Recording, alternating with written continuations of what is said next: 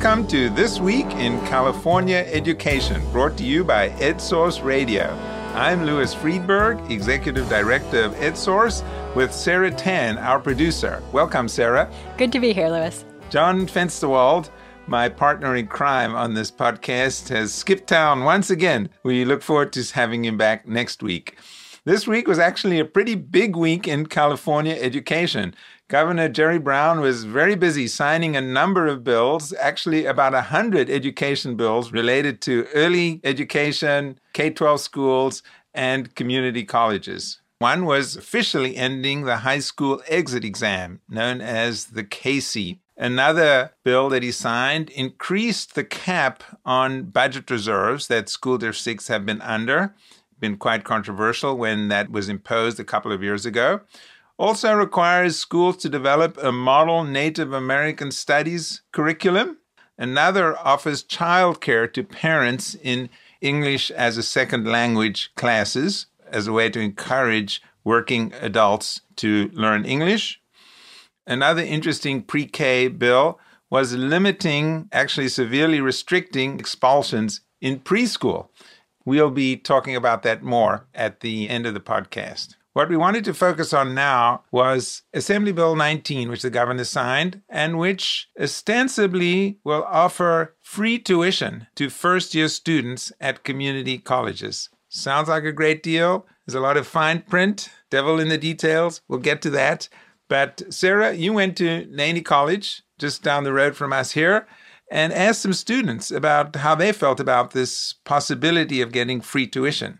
Yes, Louis. I went to Laney College, as you said, and I spoke with a handful of students there, one of whom was Freddie Cow, who's a third year at Laney. He's 20 years old. He's majoring in machine technology, and he's paying his tuition out of pocket currently without the fee waiver. He pays about $1,200 for the whole year, though some low-income students do qualify for some sort of fee waiver at Laney.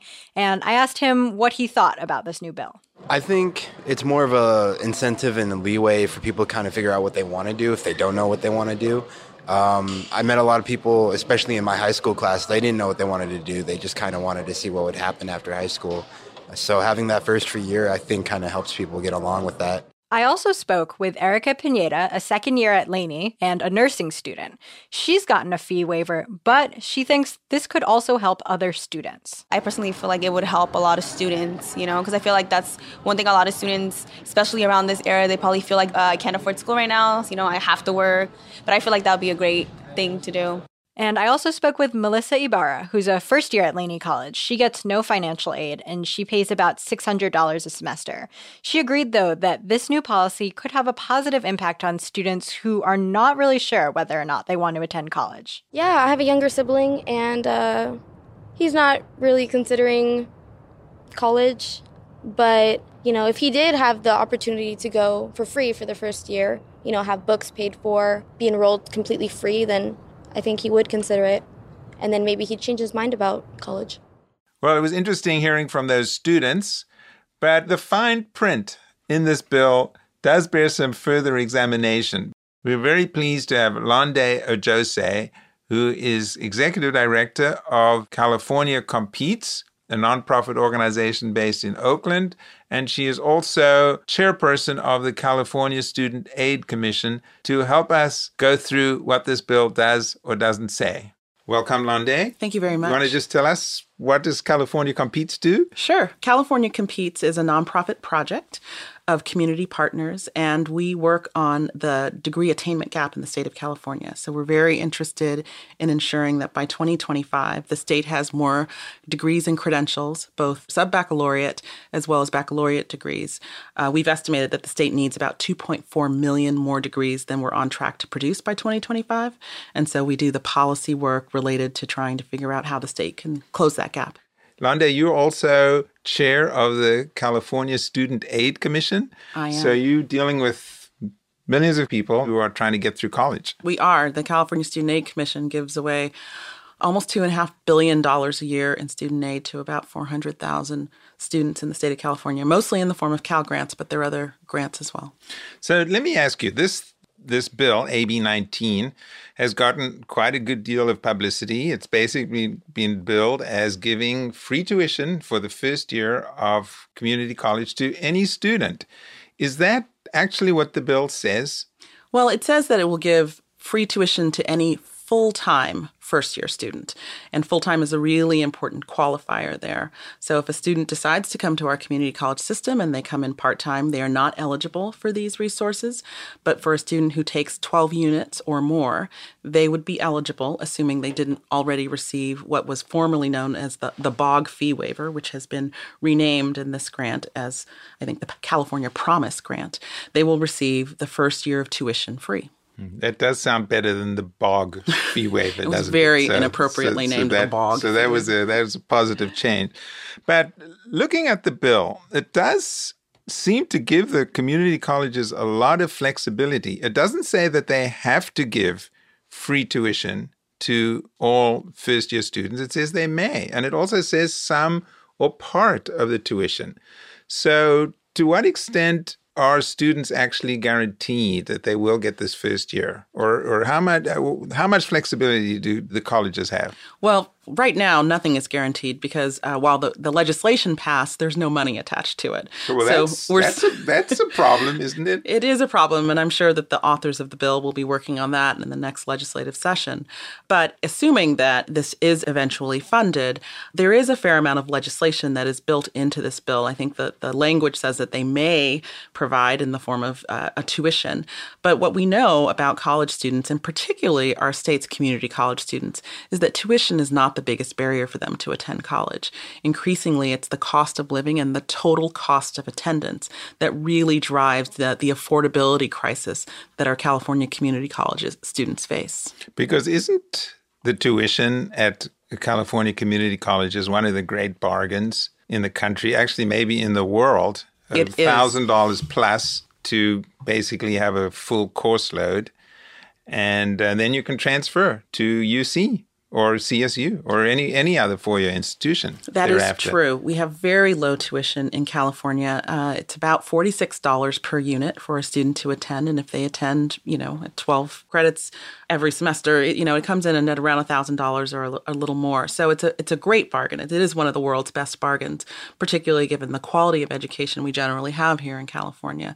But it's not the biggest barrier for students who are looking to go to college at a community college. So do you think this would be a wise expenditure of funds to give free tuition to students who already would have gone, who could afford it, or whose families could afford it?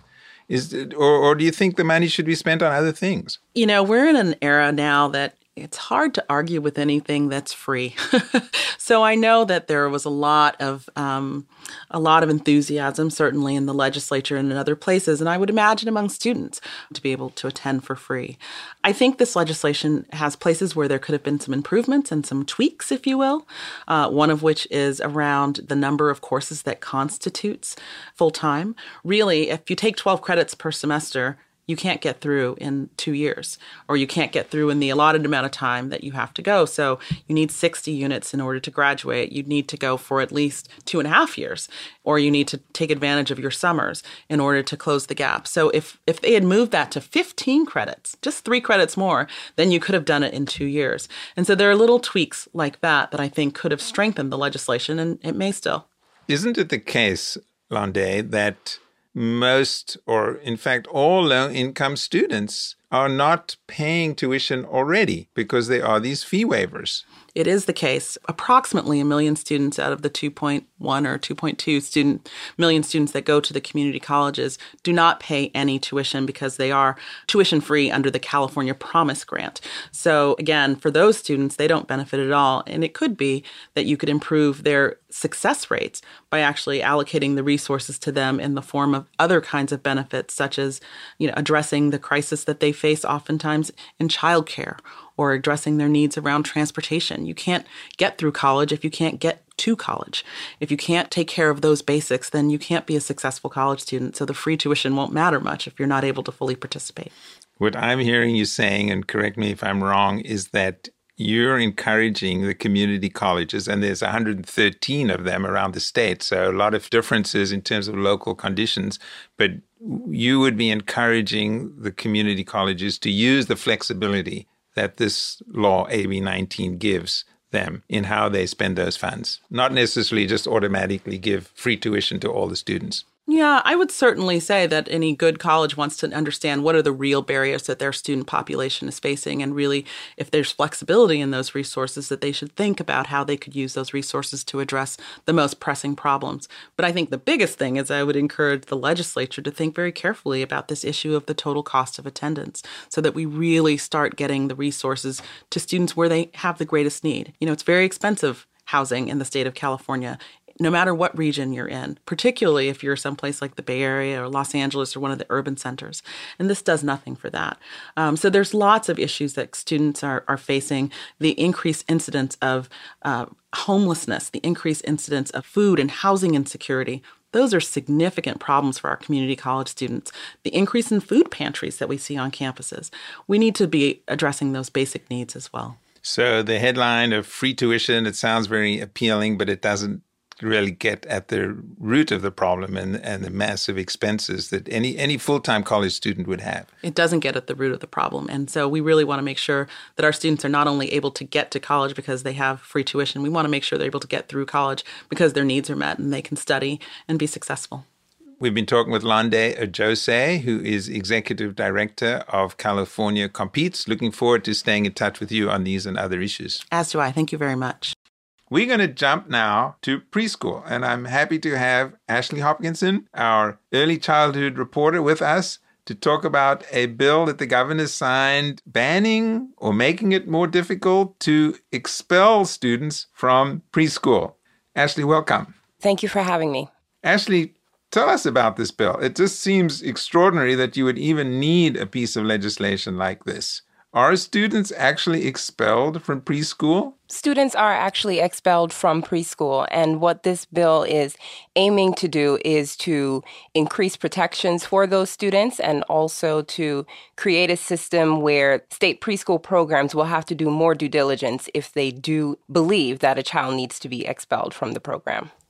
Now, this bill does seem to be an extension of a push in the state generally to reduce suspensions and expulsions across the board, at least in the K-12 system, and also to remove some of the racial and ethnic disparities that have existed in suspension and expulsion rates. Yes, that's correct. The bill, actually, they cite in their language that across the country, children in preschool are expelled at 3 times the rate as children in K through 12, which is a staggering statistic that the authors of the bill have said that they're deeply concerned that this is occurring at a high rate and that it affects children and it also affects their families at a crucial time of development for a child. And we should clarify, this just applies to the state-funded preschools, not to some private preschool. Right. This is for California state preschool program. Okay, now I do have to say that we have these statistics from 2011-12, which is the most recent statistics, and it does show that actually a very, very small number of students are actually expelled from preschool. 18, in fact. Several hundred more are suspended, but the number of students actually expelled are pretty small. So this just applies to expulsions, right? Yeah, this is for expulsions. And currently there are no specific guidelines and regulations on expulsions for California state preschool programs. So I think one of the goals, one of the intents of the law is to have that regulation in place to say, if you believe a child that is in a preschool program presents a safety risk to themselves or to other children in the program, then you need to go through a series of steps. You need to do the work to show that this is true. And taken steps to try to deal with that behavior. The way it's worded in the bill is to encourage that child's safe participation in the program. So different skills that teachers can use or programs could use to try to facilitate a better environment for the child, talking to the parents or the guardians. There are different steps that you can take prior to suspension or even expulsion. Well, I recall a friend of mine's daughter was expelled for biting other kids. So I imagine that's the kind of behavior that would be very hard for a preschool to tolerate if you couldn't control that. Yes, and I think part of where California has the opportunity to grow in this area is to continue to have training for teachers, trauma-informed training, also to have facilitators at schools, and increase communication with parents and with guardians so that if a problem does arise in terms of behavior, there's a format for discussion. Well, my reading of this is that at least parents now whose children are attending a state preschool program can be assured that preschools won't be taking arbitrary action and expelling their kids. Yeah, I think that's exactly right, that schools are going to have to take reasonable steps to maintain a child's participation in a program, and they have to do their due diligence. Well, that just about wraps it up for this week in California education. We didn't go through all 100 bills, but we decided to spare you that agony. But we do have a list of all the bills at edsource.org. I'm Louis Friedberg, Executive Director of EdSource, with our producer, Sarah Tan. See you next week.